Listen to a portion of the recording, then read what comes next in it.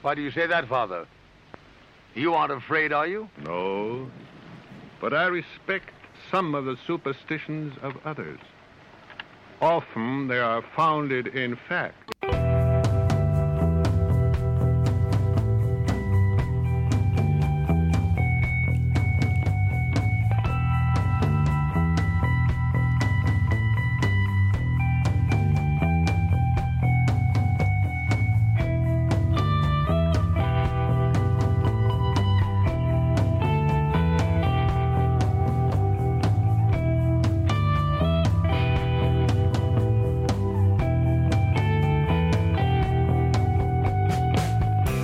Broadcasting live from our Sanctum Sanctorum in Venice, California, this is the Sixth Sense Society. I'm your host, Krista, here with our producer, Michael, and today we welcome to the show ourselves. Just wanted to say that for some reason. Today, Michael and I are going to do a show on tarot methodology, and basically we're going to talk about how we approach readings in different ways. Before we get started, however, I will do a few announcements because Michael's still a little bit getting over his cough, so we're going to keep it a little bit easy on his voice. So anyway, next week, we are excited to have Sandra Inman come on and talk about prosperity magic. She's been on this show before, and you guys will love her if you haven't heard her before. May 23rd, week after that, we have our good friend Ray Davis, and he's going to be talking about a show he started on YouTube called High Vibe Saturday Night that combines spirituality and music. And finally, for the end of the month, May 30th, we have our good friend Reverend Jim McGrath coming on and talking about King Solomon. I mean, who is that dude anyway? We all want to know why he's so associated with magic. So anyway, he's going to talk more about the biblical aspect of it. But anyway, it's a good show. We're really excited about it. But let's get going on. Oh, and one more announcement, very important announcement, is Michael's class will soon be starting. And it's a class called Secrets of Kabbalistic Tarot. It's a 7-week workshop. It starts on Sunday, May 21st, 7 to 9 p.m. Pacific time on Zoom, and it costs $300. And then my one-day class, Introduction to Animal Totems, is Tuesday, June 6th. 7 to 9 p.m. Pacific time. It's going to be $45 unless you sign up before May 15th using the promo code Early Bird Registration. So there are going to be links under this show to the tickets on Eventbrite, but you can also go to our website, mysticraven.net, and there you will see right away a pop-up that shows you how to get the tickets for both classes. And Michael's class for the 7 weeks is $300, which is a steal. So get it while you can, and we hope to have some students signing up in the next week or so. And I think that's good for the announcement. So let's get going on our topic. So in the past, we have shared some stories about tarot and Kabbalah. Michael and I, we've talked about the broad concepts of Kabbalah. We've talked about ethics. But one of the most challenging things for anyone starting out, and even people that have been doing it a little while, is basically how do you approach a reading? And by that, there's a different layers to that. So your approach is also about how you work with clients. It's how you actually set up a reading, the layouts you use, the method in which you interpret it, how you deliver your reading is part of the approach, and also how you close your reading. We're going to share our experiences and also, tips that we use to help you with that. But it's definitely one of the most challenging things when you first start out reading, because you have a lot of different skills that go into doing that. So what do you think about that, Michael? Yeah, for sure. And, I thought it would be a good idea to start the show with the warning I give everybody when I first read for them. And I want them to approach reading in the right mindset as a client or as a friend. And so I say to them, first of all, I said, I'm going to be very honest with you. I'm not going to tell you something that you want to hear just for the sake of making you happy. I want you to be happy, and that's why we're doing the reading, is to move your life in a positive direction. But in order for that to happen, you have to make good choices, and you're not going to make good decisions if you're afraid of the truth. And so unless they can persuade me that I can help them best by lying to them, and I don't think anyone can. So for me, it's about a search for truth, and I think that's what a reading is in a nutshell. I said then, while being honest with you, there's no such thing as a bad reading, just bad readers. So a reading should either give you good news or good advice, but either way, we want it to be helpful and constructive.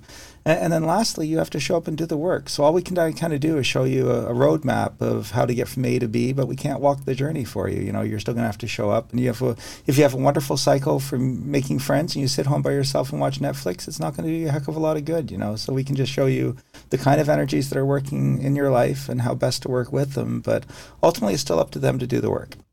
And I've seen people go out and do the exact opposite of everything we've talked about, and then wonder why things aren't turning out the way that we thought it would. And it's like, well, I said, give the guy some space, and you blew up his phone, and now you're wondering why he won't return your calls, And the reading didn't say that he would be out of touch. So again, that's free will, and people do have free will. But reading itself is fascinating, and the whole process is fascinating. And then how the reading is constructed, I thought was important too. And one of the interesting things about that is it really doesn't matter. If the reader chooses the cards for you, if you choose them, if it's shuffled and random, in theory, with synchronicity, whatever the message is what it's going to be. And when Krista and I do readings for people on Zoom or phone or something where we have to choose the cards, we actually use a virtual deck. And we have a wonderful program called Orphalese Tarot that we've been using for, 17 years maybe now. And it's a funny program. It was written by a guy who was looking for a coding project, and he thought doing a tarot program would be a fun coding project. So he really didn't do it to be a tarot program specifically, but it's still the best, I think, out there. And sadly for you Mac people, there's only a PC version of it, so you're out of luck. But it's a great way to do it. And the reason we do that is because, again, first of all, we can screen share it with the client, which is always nice. But at the same time, because it's a virtual deck, a physical deck isn't 100% uniform, and I think your biases can slip in a little. And we don't want bias to be a part of a reading in any way, shape, or form. And so, again, a virtual deck, the advantage is the back of the cards, when you select them, are the exact same image. They're always 100% uniform, so there's no cheating allowed. It's, I think, a more objective way of doing it. So that's why we kind of default to that tool. But again, it doesn't really matter. Message will be what it's going to be in that moment, and how it's created, I don't think really matters. So that's kind of how we approach reading, and then we can get into specifics with how we analyze and so forth. But I thought it's good to begin where we normally begin. Yeah, and for me, my approach is pretty basic as far as, there's also just meeting the client, getting them comfortable. And I personally ask them from the very beginning if they want to do sort of an overall reading, which I don't need any information, or do they have specific questions. But basically, one of the reasons I do that is because I use different layouts for different questions. And that's what I tell them. I said, look, I don't need information. But for instance, I'll give an example. Like if you want to look at 5 different places to move, I have a specific layout for that. And this is, again, a practical thing. There are some people that don't want to ever, have you ask questions. Of course, you want to avoid the whole cold reading kind of thing where you're kind of reading the person, which again, I'll talk about that within some of the specifics of my approach. But I like to sort of, especially if it's a really quick reading, and that way I'm not going to waste their time. So I try to be efficient that way. Yeah, I think it's good to know if there's a specific area that they want to look at for sure. I think that from a time point of view, I think I'm comfortable in about a 30-minute span. So that's the readings I like to do. I think, 10 or 15 minutes is awfully fast to kind of do it. We do it at parties and stuff, and we'll try and cover as much ground as we can, but they're pretty quick readings. And I think for a one-on-one private reading, I think 30 minutes is a good time to do it in. You shouldn't have to really take more than that. And so I do like personally to start when I can with an overall reading, even if we don't spend a whole lot of time on it. And I find that I kind of like to have that pattern sort of tucked away in the back of my head, because I kind of want to mentally refer back to it from time to time. So then if the person later on asks me a question, I'm thinking about moving to another city, and I can think back to that general pattern and say, well, why isn't there any transitional energy in your general pattern then? So again, it's another one of those things that I kind of like to see reconcile in some way with whatever the specific reading is as well. I think both of those things should overlap on some level. So I do like to have that general energy, general reading in the back of my mind, even doing specific stuff. I totally agree. And I keep the general reading in the back of my mind. I see it as like a backdrop to everything. And then often you find if you do the general reading, it already answers some questions or brings up some new ones as well, I have found. But I totally agree with Michael. I'll be like, if we do a specific and it doesn't match the general, then I sort of question in my own mind, why is that? And then it means, of course, as a reader, one of the most important things for you to do is pay attention to the cards. And people are going to be distracting in that, you don't want to obviously ignore your client. But one of the things I don't do is I don't read the person's energy to interpret it into the tarot, because it can be off that day. I do look and see how they are. Like, I want to know if they look nervous or, excited. But I have found the cards are more accurate for me as to what's really going on with their energy. And I've had it proven to me. And so I want to stick to really that idea. I trust that the cards are going to tell me. Also, Michael talked about, the truth. I believe the tarot will tell me most of the time because sometimes it wants to kind of, maybe distract you a little from certain truths that are difficult for you. But as a whole, it's going to read accurately, especially a person's personality. I find that is very accurate with the tarot. Yeah, I think the tarot definitely tells the truth. I think it lies intentionally from time to time. And I think it's because of a good thing. I think it would discourage people if they knew the truth in a sense. So let's say a person has to go through a difficult experience, but on the other end of it, it's the only way to get to where they want to be in life, to live happily ever after. So the tarot may say, oh, this isn't going to be that bad. And it kind of knows it is, but at the same time, it doesn't want to discourage you from taking that important step that is going to ultimately get you to where you need to be. So I think when it does, quote unquote, lie, I think it's with your own best interest at heart. And I don't think it intentionally and maliciously deceives ever. Yeah, I totally agree. And I've had that happen with me in my own readings. And so I still trust the tarot completely, or I wouldn't do this for a living if I didn't think the tarot was helpful in any way. And I really think it is here to help us. And then, as part of my actual approach to any reading I do for others is it's not about me ever. And it's always about what serves the client. And so that means I also have to watch my reactions inwardly even.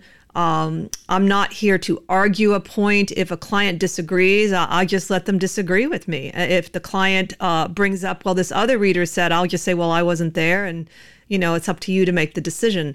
I'm always trying to really just get across what the cards are telling me, but in a way that isn't about me being defensive, me being right, whatever that is. So you really do have to get over yourself, I think, to give consistently good readings and get away from your own sort of, we all have a little bit of narcissism, I guess, like a sense of self-importance. It's actually very freeing, to tell you the truth. Yeah, and I think everybody wants to feel like they're doing something useful, and am I right is an important aspect of knowing whether we're doing a good job or not and getting that feedback. But I don't think that that's a bad thing in that sense, or even to inquire. And the other reason I will do that sometimes at the end is did this make sense to you? Is the idea that if it's off or whatever, I'm not going to charge the person for the reading, if it wasn't applicable or if it didn't really help them with anything. Now, having said that, in the 7 years we've been doing this, the amount of people that have not connected with the reading is probably, I could count on both hands, or at least both hands and both feet. So it's been very few out of the thousands upon thousands upon thousands of readings that Krista and I have done over the years. But I definitely want us to ethically be there to help the person. I want them to feel like they got something out of the experience, and they really do most of the time, which is really cool. And there are people that we've read for going back 26 years that still regularly get readings with us. So I've often said to Krista, I guess we must be doing something right, because otherwise they would have given up on us a long time ago. So I think that's really cool. But I definitely think the reading is also a co-created experience. It's what they bring to the table, their openness, their willingness to absorb information. And them not having that ego where they kind of want to be right and be told what they want to hear and so forth.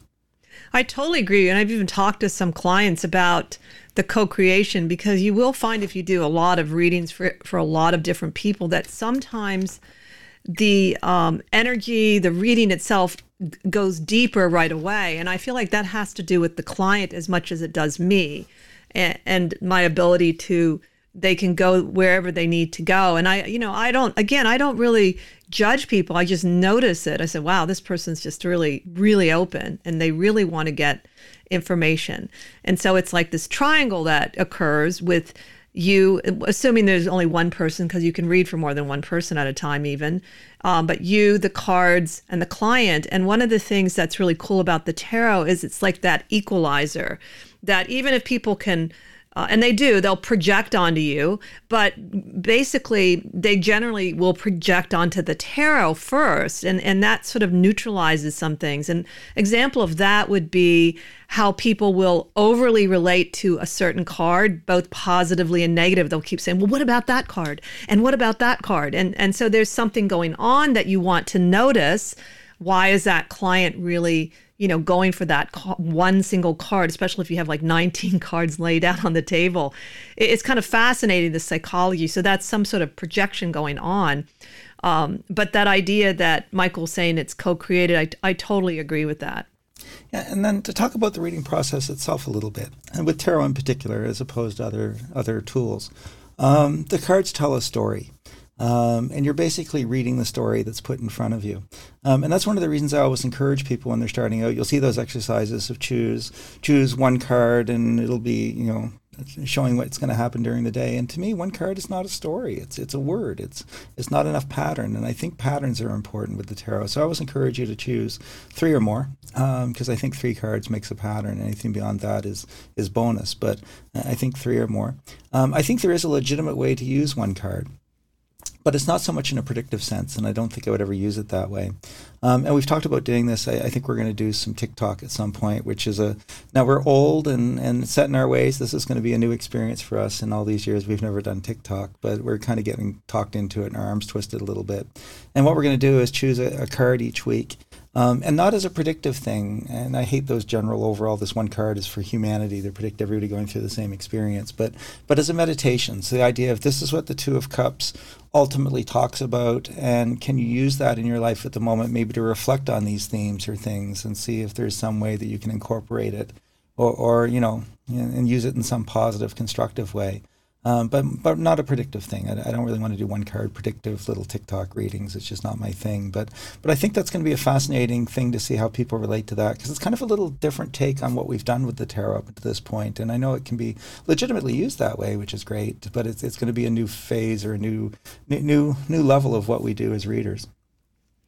Yeah, I agree with you on all of that you were saying. And I also found that before we had learned the Kabbalah, that looking for a storyline was really helpful. And so to do a storyline too, really, I think you have to use layouts. And so not everyone, uses a layout. They just pick cards and pick cards and pick cards. And I can see that working for a certain kind of mind. People that probably aren't comfortable with the stream of consciousness or kind of an intuitive look at things. But for most people, that structure helps, to sort of balance all the information that can come from looking at cards. I mean, it's amazing where you might start off thinking like, what am I ever going to say? Which is what I did, to having way too much information sometimes. But looking for the storyline, I still do that. I'll look immediately at sort of where it is and where it's going, and immediately I register it in my mind, really quickly, because I can do that. I say, okay, that's the storyline. And what's interesting is it gets really complex, like a novel sometimes. Like I'll see one storyline based on using the path system in Kabbalah, then suddenly there's this other sub-path, and like, oh, what's going on over here?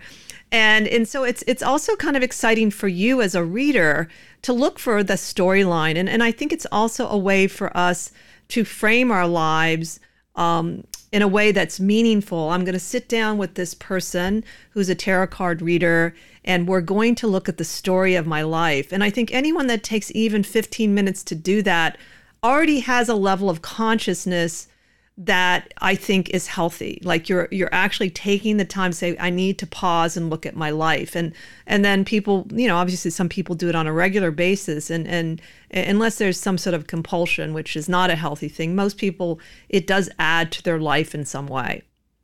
Yeah, I think that, and you use the word analysis, and I think that that's such a great word. And we'll have people sometimes say, are you just being intuitive? And it's, well, no, the intuitive part of it, the biggest, and yes, there is some of it, but the intuitive part of it, the biggest part was creating the reading. Why did you choose that particular card out of the 78? Why were you drawn to that one? And so to me, that's the most psychic intuitive part of the reading, is the construction of the reading, to be honest.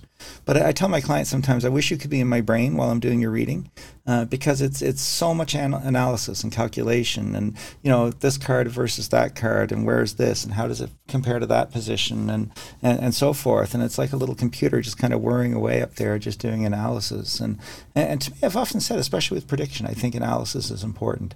And I've often used this example. I'd say, describe the weather today, and you can step outside and say, well, it's a little overcast here in LA. It's kind of a little bit cool this morning. There's no wind. You can give me a pretty accurate description of the day. If I said to you, what was the weather like a year ago on this day, call the weather office. They'll tell you how warm it was, whether there was a wind, what direction it was, how humid it was, was it overcast, was it blue, clear skies. They'll give you all that information. They keep it in history.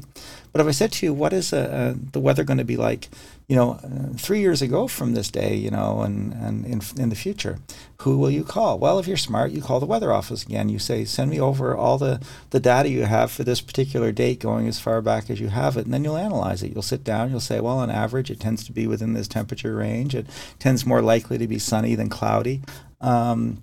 Humidity tends to be within this average. I've noticed a little trend where it's starting to get half a degree warmer, so I'm going to add a degree and a half, just because that seems to be the trend.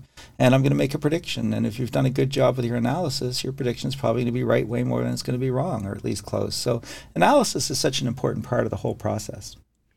Absolutely. And really that has to do with the concept of prediction.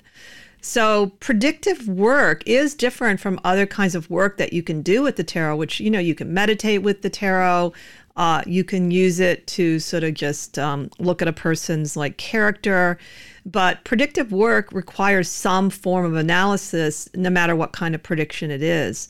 And so when people say, oh, do you just read the cards and are you also psychic?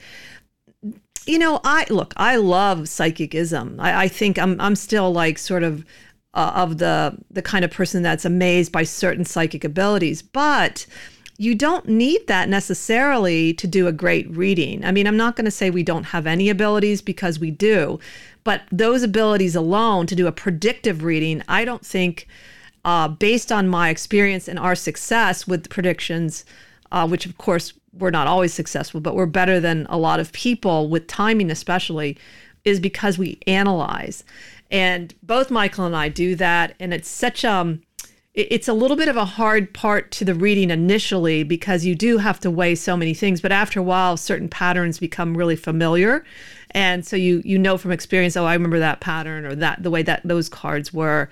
So that idea that you have to analyze and that you're looking for this storyline, even that, honestly, if you were to start, let's say you just started doing readings and you just did a little short reading for a friend and you looked at a very short storyline, you'd be surprised at how that helps people, just to know that, oh, this story looks like it's going in a really good direction, because they're in the middle of some difficulties, right?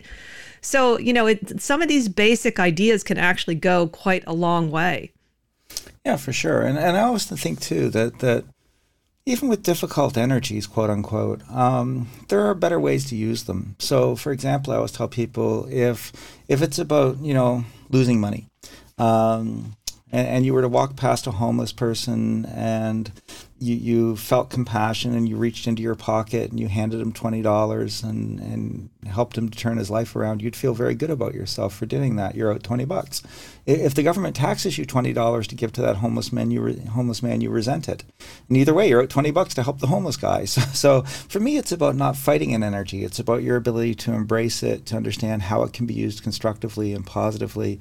And to me, I think that's one of the great teachings of the tarot, is there's really no such thing as a quote unquote bad energy. It's just that some are maybe a little easier to work with than others. But there's always a good way to apply an energy to get some constructive outcome with it. And I think that's one of the great lessons that the tarot has taught me.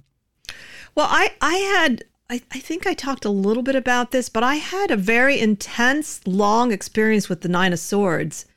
When I started writing about it, I wrote about it for the Feminine Macabre, and it was published, the article. And when I noticed that in the Thoth deck, it is connected to Mars and Gemini, and we went through this Mars and Gemini retrograde. So I had this whole lesson, and I have to say, I did learn some of the difficulty of the Nine of Swords, but some really really amazing things happened. And as far as it representing like, that idea that it's truth and needing to do what you have to do, that across the board was applicable for every situation that kind of came up.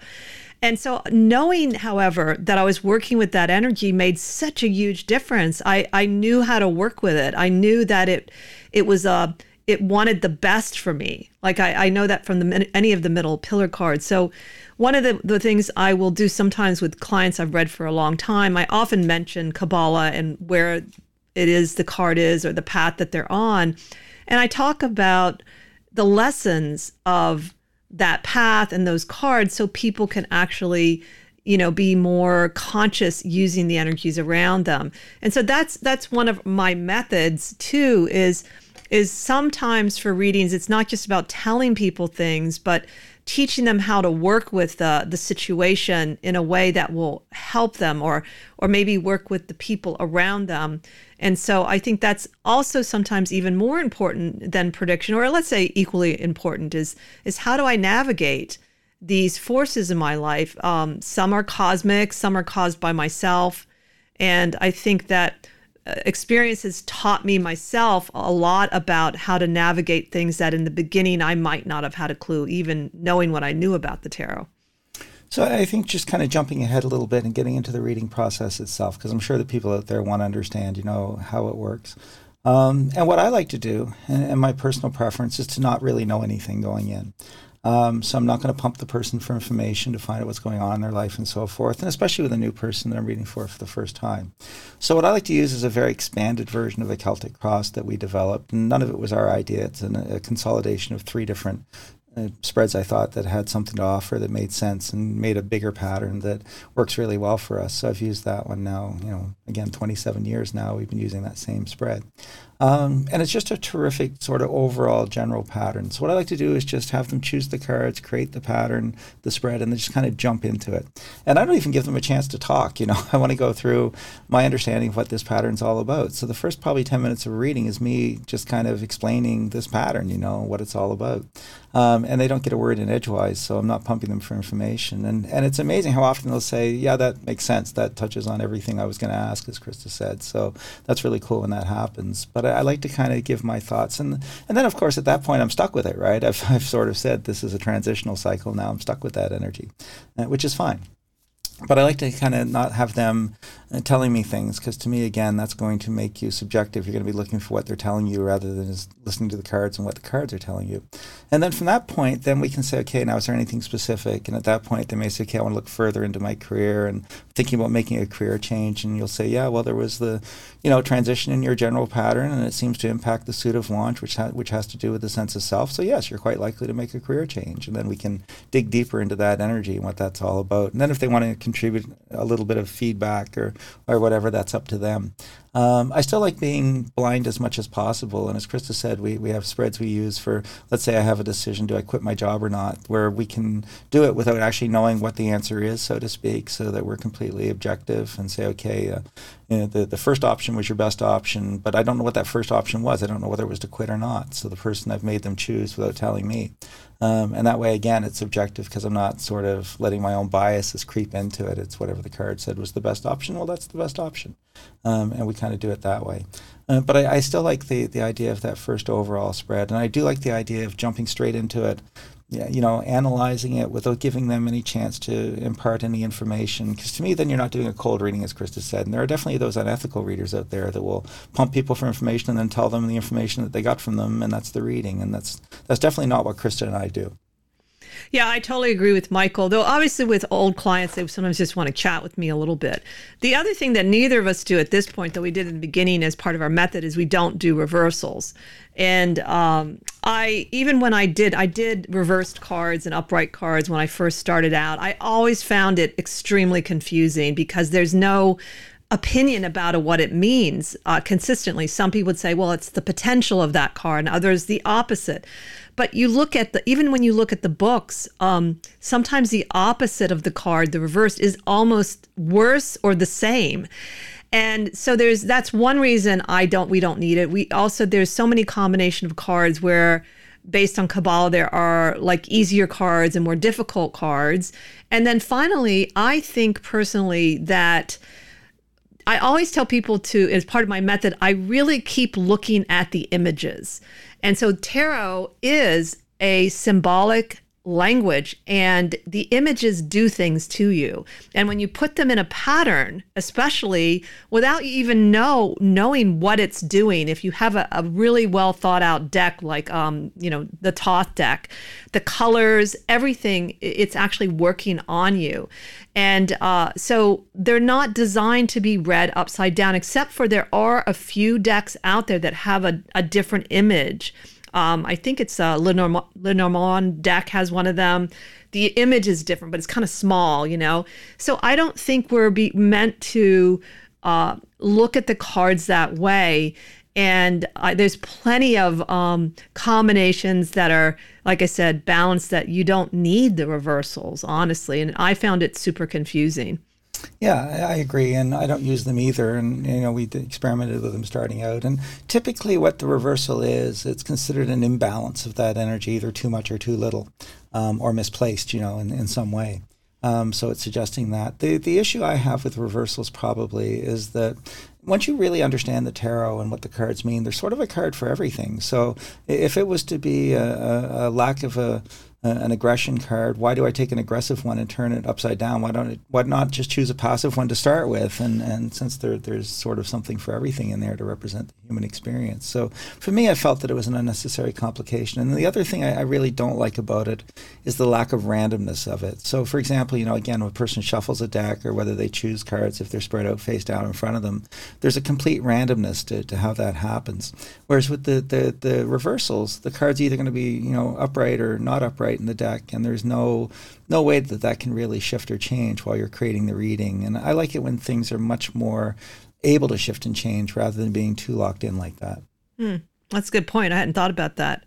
The other thing we've mentioned before in other shows is we don't have people pick their own card anymore to represent themselves, which is a long practice in the tarot, where you might pick one of the court cards based on your astrology, and we explained before that when we came to Los Angeles, we felt people were not picking cards that really represented who they were.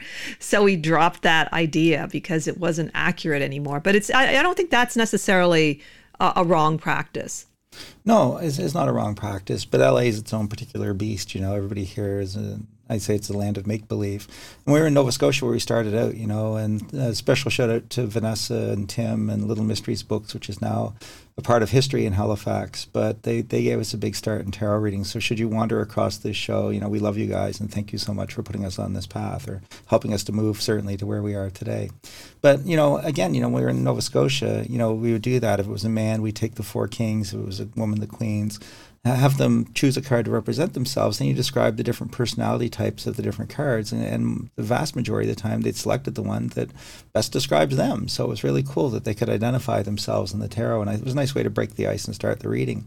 And then we moved to LA, and it was embarrassing. Like, nobody here has a clue who they are. It's some kind of make-believe image that I have that, and this is what my movie agent tells me I'm supposed to be. But the sense of self just wasn't here, it seemed, and it just was a disaster. So within a very short time, we decided this wasn't happening, and we kind of abandoned that, as Krista said. But I think that's a very LA-specific thing. I think that many other places it would probably work terrifically well. Yeah, and I totally agree. It's an LA thing. And once in a while with people here, it'll sneak in for people that really are connected and authentic. It'll come up naturally to represent them as the first card.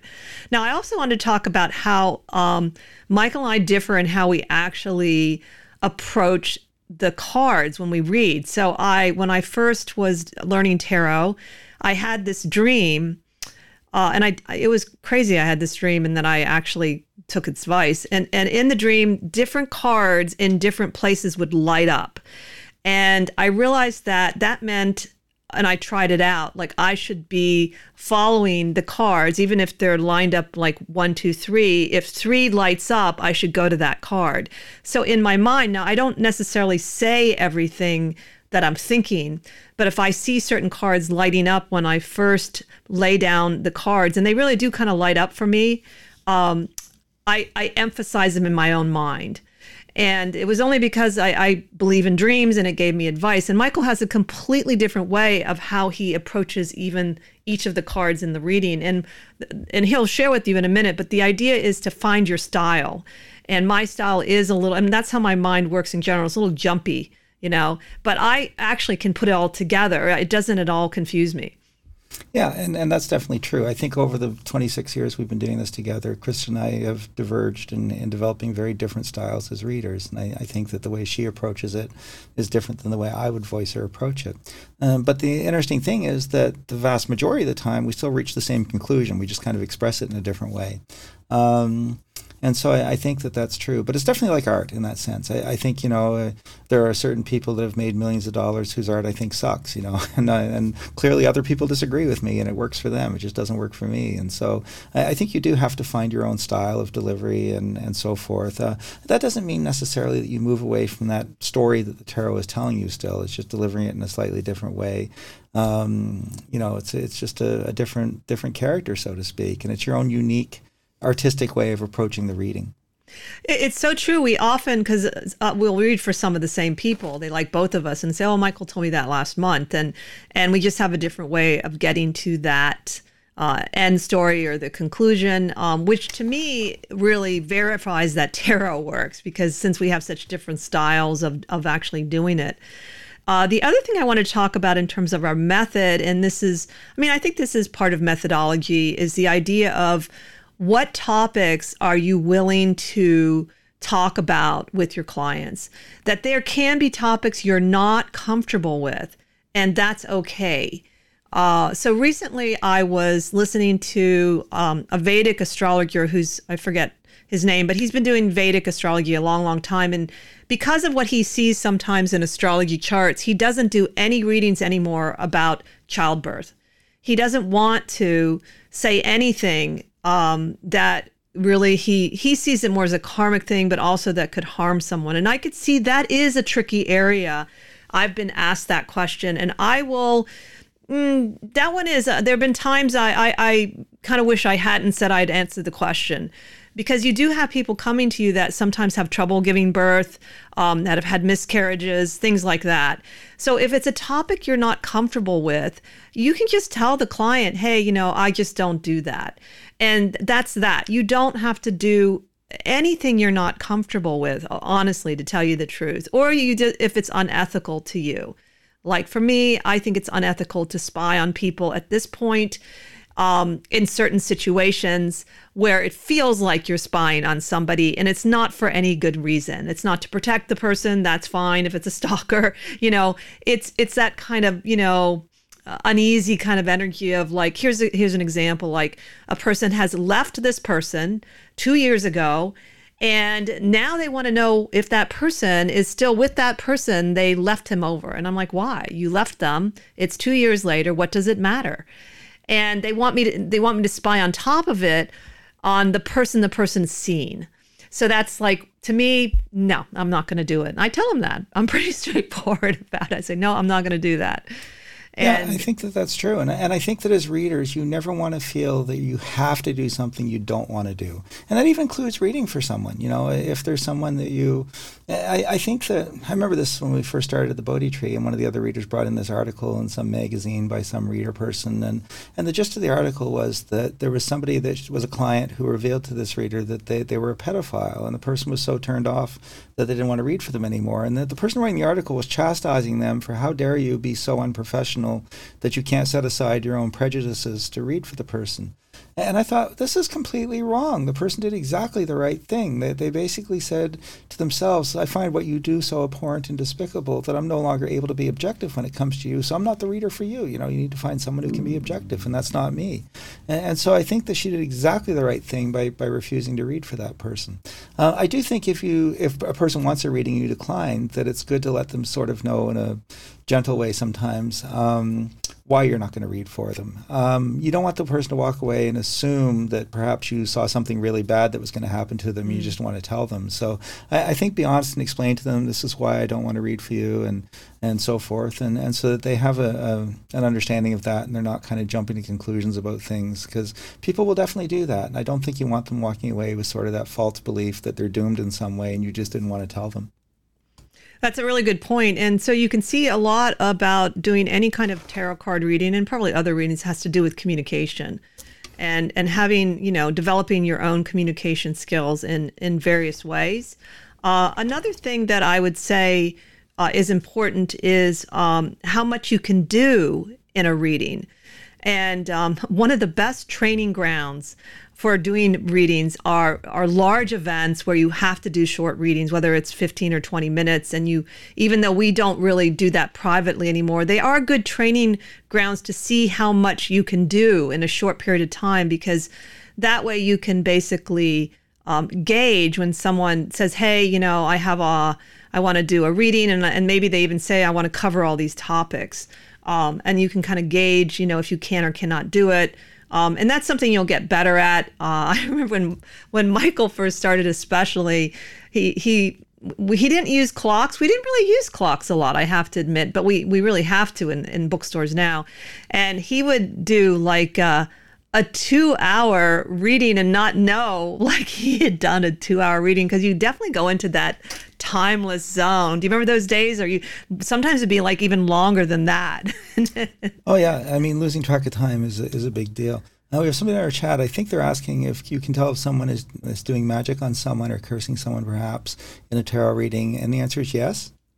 I've seen it a couple of times out of the thousands upon thousands of readings. It's extremely rare. It's not really easy to effectively curse someone, and it takes an awful lot to do it. So a lot of people think they're being cursed, and they're really not. So you're looking for a certain combination of energies in the reading, and normally it's somebody who does know that someone's tried to curse them, and you can actually see it in the reading. But it's extremely rare, and as I said, I've seen it maybe 5 times in a thousands upon thousands upon thousands of readings that we've done. So, but yes, technically you can see it, and I've definitely done that. But as I said, not very often. Yeah, I see that's a fairly common fear. I agree with you. It's not quite as bad as it used to be. When we first started, it seemed like it was a little bit more, maybe because there's more books out on how to protect yourself and how to look for, true signs and things. The other thing I wanted to talk about in terms of methodology is how to close readings. And that can get a little tricky for a couple of reasons. Now, if you have a private reading and you're not worried about time, like you don't have anyone after them, you've got time yourself, then you don't have to really worry about maybe having a tactic or technique of closing readings. When you work in stores like we do and they have people booked after you, you do have to really think about how you're going to close the reading, which means to me, I do need a clock when I'm doing readings, and I watch maybe and see where we're at 5 minutes before the reading is over. I almost always go over a little bit with readings. I always give myself at least a 5-minute buffer. So even at bookstores, I don't have them do back-to-back readings. I don't like that personally. But nevertheless, you have to be kind of practical. And then some people, of course, once they sit down, and I think both Michael and I we have this calming influence on people, and I think that makes people want to stay around a little longer, especially in LA where it can be very intense. And so, you learn tactics and techniques to sort of gently nudge people along. And that's, for me, it's being aware and and I'll even say things that show we're winding up the reading. Yeah, and I completely lose track of time when I'm doing readings, so it's a nemesis of mine for sure. Now, I think some of that is because you're in a bit of an altered state, and so I think that comes into play. And then for me, I have a little bit of OCD, and if you ever go to lunch with me, you'll see that I'm like Monk. I separate all my food, and I have to eat this one first, and then this thing second, and this thing third, and so forth. So I think once I get into a reading, I'm so obsessed with the reading that I kind of lose sight and lose track of everything else. So that's probably a little bit of that too. But it is tough to keep track in readings for sure. And the whole world kind of just blurs, around you when you're doing the reading. The other thing that is interesting, and I went through this experience, and this is again many years ago when we were at the Bodhi Tree, and somebody came in, they said, when you're reading, is this you, or are you connecting with something outside of yourself as part of that process of doing the reading? And I thought, well, how the heck am I supposed to know? The voice in my head still sounds like the voice in my head no matter what, right? And so he said, well, I think you are connecting with something outside of yourself. And I said, how so? He said, well, I noticed when we were chatting before the reading started, you would use I think this, I think that, I think. But it said, as soon as you started doing the reading, you switched to the word we think this, we think that. And I thought I hadn't even been aware that I was doing that, but he was absolutely right. And I still do that to this day. But it just feels like it's the right way to phrase the reading. And I don't know if it's just me switching gears as a reader, or if there is something outside of the self that you do connect with in a greater sense. But it is a fascinating thing. And there's so many little physiological things that happen to you when you read. And so it's actually quite a cool experience. Yeah, I definitely feel like I go into a light trance. And one of the ways I know is sometimes if I'm not feeling like 100%, I feel better after I do the reading. In fact, in general, for whatever reason, unless it's a very exhausting client, which you do get, readings make me feel better. It's an odd thing. And it could be, I'm getting out of myself too, but I think it has to do with that, putting myself in that sort of light trance. And one of my methods of doing that is to continually look at the cards. The other reason I like to look at the cards is, as I said earlier, part of my method is I'm trusting the cards over the appearance of the person. And over, even like I've had people ask me to read their energies, and I say, no, I don't read them directly through you. That's a different skill. I read them through the cards, and they can be different. But sort of going back to the images. And the other interesting thing, if you don't take the tarot for granted, like, oh, I've looked at this a billion times, I know what that card is, you get new insights about cards, or something pops out like that you hadn't noticed in the past or forgot about, and it's relevant to the reading. So the images do, kind of spark ideas for me as I'm looking at them with the tarot. And then like I said, I like to note what images draw the client's attention. Yeah, it's cool that you say that, and that's absolutely true. And of course, when you're first starting out with tarot, everything is new. Everything is a new insight, and that process is happening all the time. And then, now that you're 10, 15 years into doing readings, it doesn't happen as much. But even to this day, with the many, many, many thousands, Krista and I think that in all honesty, between the two of us, it's not unreasonable that we've done 40,000 or more readings at this point in our career. And yet still to this day, every once in a while, the tarot, one of the cards will show you an insight into it. It doesn't change the energy. It's still what it is.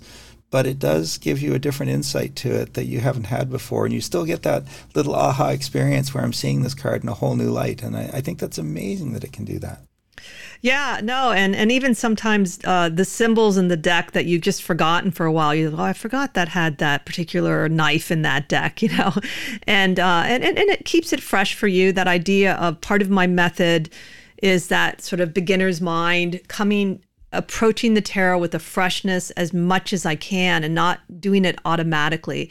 And working with Kabbalah, luckily, because you don't memorize definitions, you have to do that to some degree. You have to sort of be present and say, okay, what's this combination like? Because there's always, slightly different combinations, or maybe they're just a little bit different.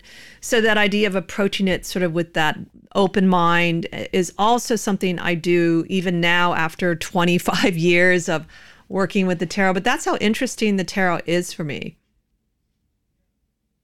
Sorry, for sure. I cut off my sound for a second. Yeah, it really is, and it's just it's a cool thing. And I can honestly say that I've done a lot of different things in life. My resume is a mess when I was young. So everything you can pretty much imagine I've probably done. But tarot is one of those things that now 26 years later is still interesting. It's never quite gotten old, and I think we're getting old, and I think our own energy, we need to rest a little more sometimes and so forth. But the tarot itself, it's still a fascinating experience. And I think after all this time, I honestly still enjoy doing readings for people. It's really kind of fascinating that you'd never quite get to the point where you're saying, I'm kind of over this or tired with it at all. And so maybe it's just because it's a passion. I'm sure people that play music never get tired of playing music and so forth because it's something you're passionate about. But it is, and I think it's also because it's just so interesting. You're dealing with so many different people and so many interesting situations, and from time to time, it's something you've never dealt with before. And so I think that it does keep it very interesting. So I think that's a really cool thing. Yeah, I think it's an important point about the physical side of tarot. And I mean, it's true of anything that you do a lot of, but there is an element of exhaustion that is a psychic exhaustion, and also sitting a lot. If you do a lot of readings, you're sitting. But when I was younger, that didn't bother me. But the psychic end of it is getting drained psychically is very real. And the only thing we ever found that worked was rest. I mean, like real rest. And even doing Tai Chi didn't necessarily replenish my energy right away. And so part of my method is knowing what my limits are. You know, what if I can do like 4 or 5 readings in a row today. I used to do, of course, tons of readings to parties and things when I was younger. But as Michael said, we're getting older. And so it's important to acknowledge that the taxing nature of it, just like any other thing that people do, that's okay. You know, that's part of doing a good job, to tell you the truth. If you're never tired, then I don't think you're doing much. Yeah, for sure. And I remember this too, that going back to the beginning days when first year doing readings, first couple months really. And Vanessa was having a little fundraiser at her bookstore, and she was doing like a tea and tarot thing where people could come in and we'd do quick little readings for them. And she asked if I would volunteer to do some readings. And I'm like, sure, why not? So I jumped in. And it was my first time ever doing an event where it was, back-to-back readings, boom, boom, boom, boom, boom, for like 2 hours or something. And at the end of it, I felt like I'd been run over by a truck. I couldn't drive home. Somebody had to drive me home. I was just completely, almost, feel like exhausted and stoned. I couldn't believe it. Now, again, all these years later, we've done so much that it's almost like an athlete. We're in better shape, in a sense, to do that kind of stuff now.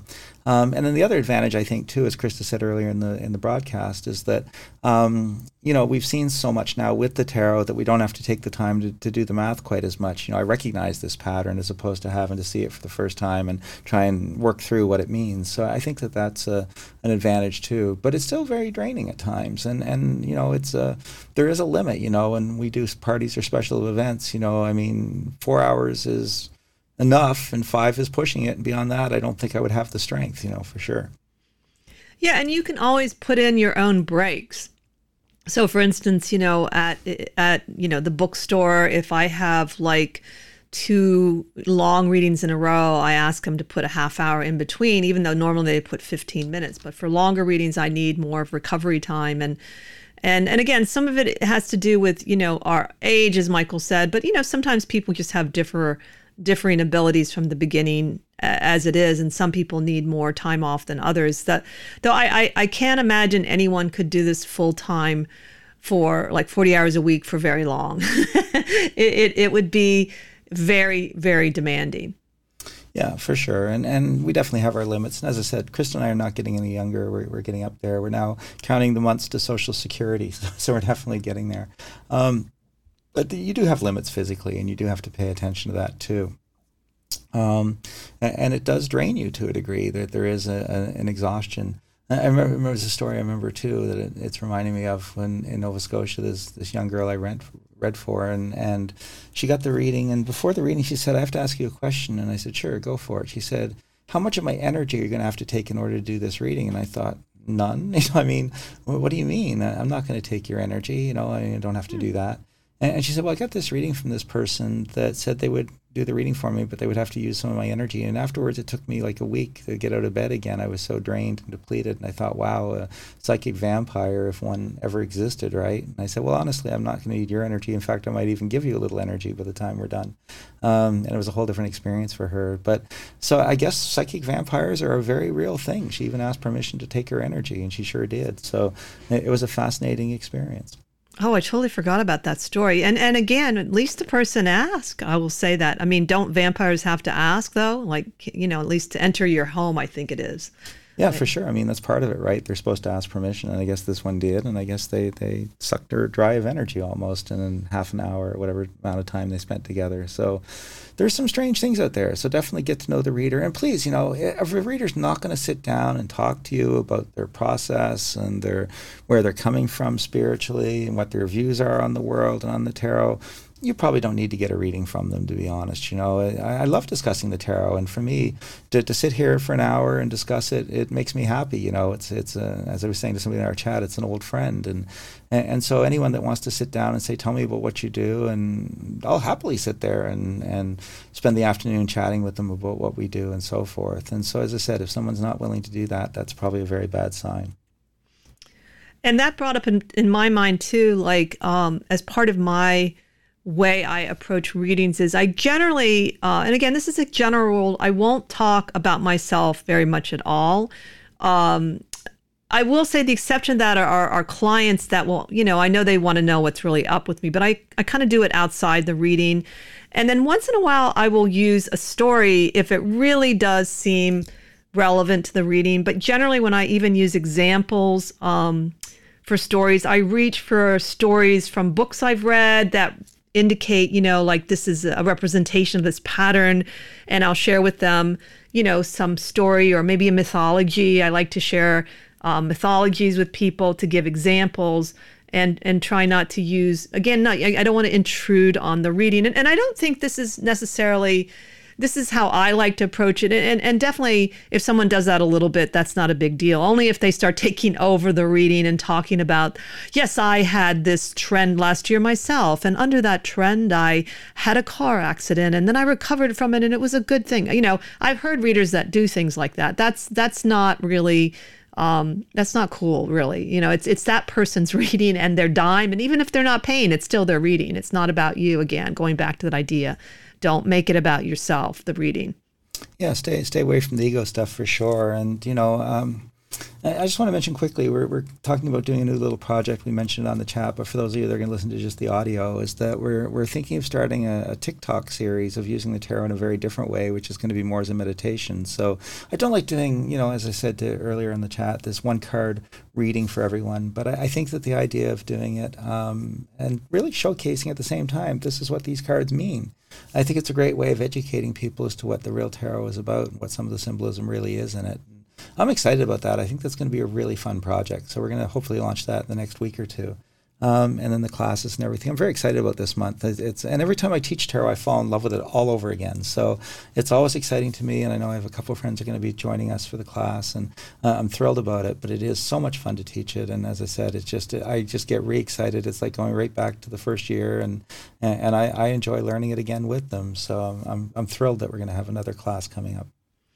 Yes, I think the TikTok project is really fascinating to me. And of course, the class is always going to be really a great, productive, and it's kind of all you really need to get a basic understanding of tarot. And you're going to make it still your own is the way Michael teaches the Kabbalistic tarot. And again, you can find out the information about our classes at mysticraven.net.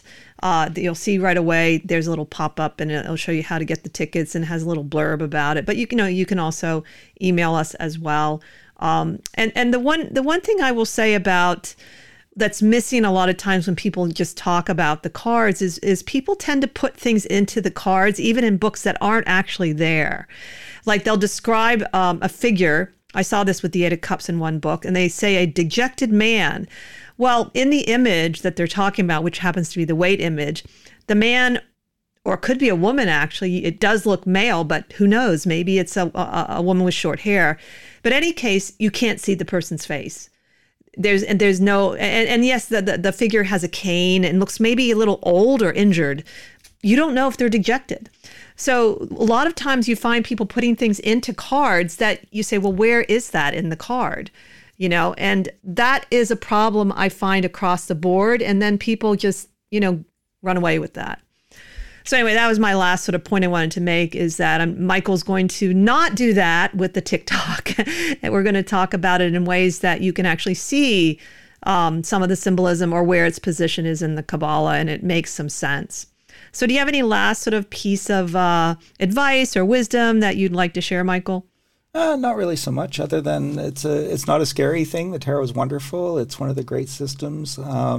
Has this incredible philosophy of Kabbalah backing it, so it's going to teach you an awful lot about life. And Crowley said that the two most impressive systems were the tarot and the I Ching, and I think he's right. I think with tarot, you're getting immersed in Kabbalah, which is that Hebrew philosophy of life, and with I Ching and Taoism, which is again a fascinating and full philosophy. So there is something special about the tarot.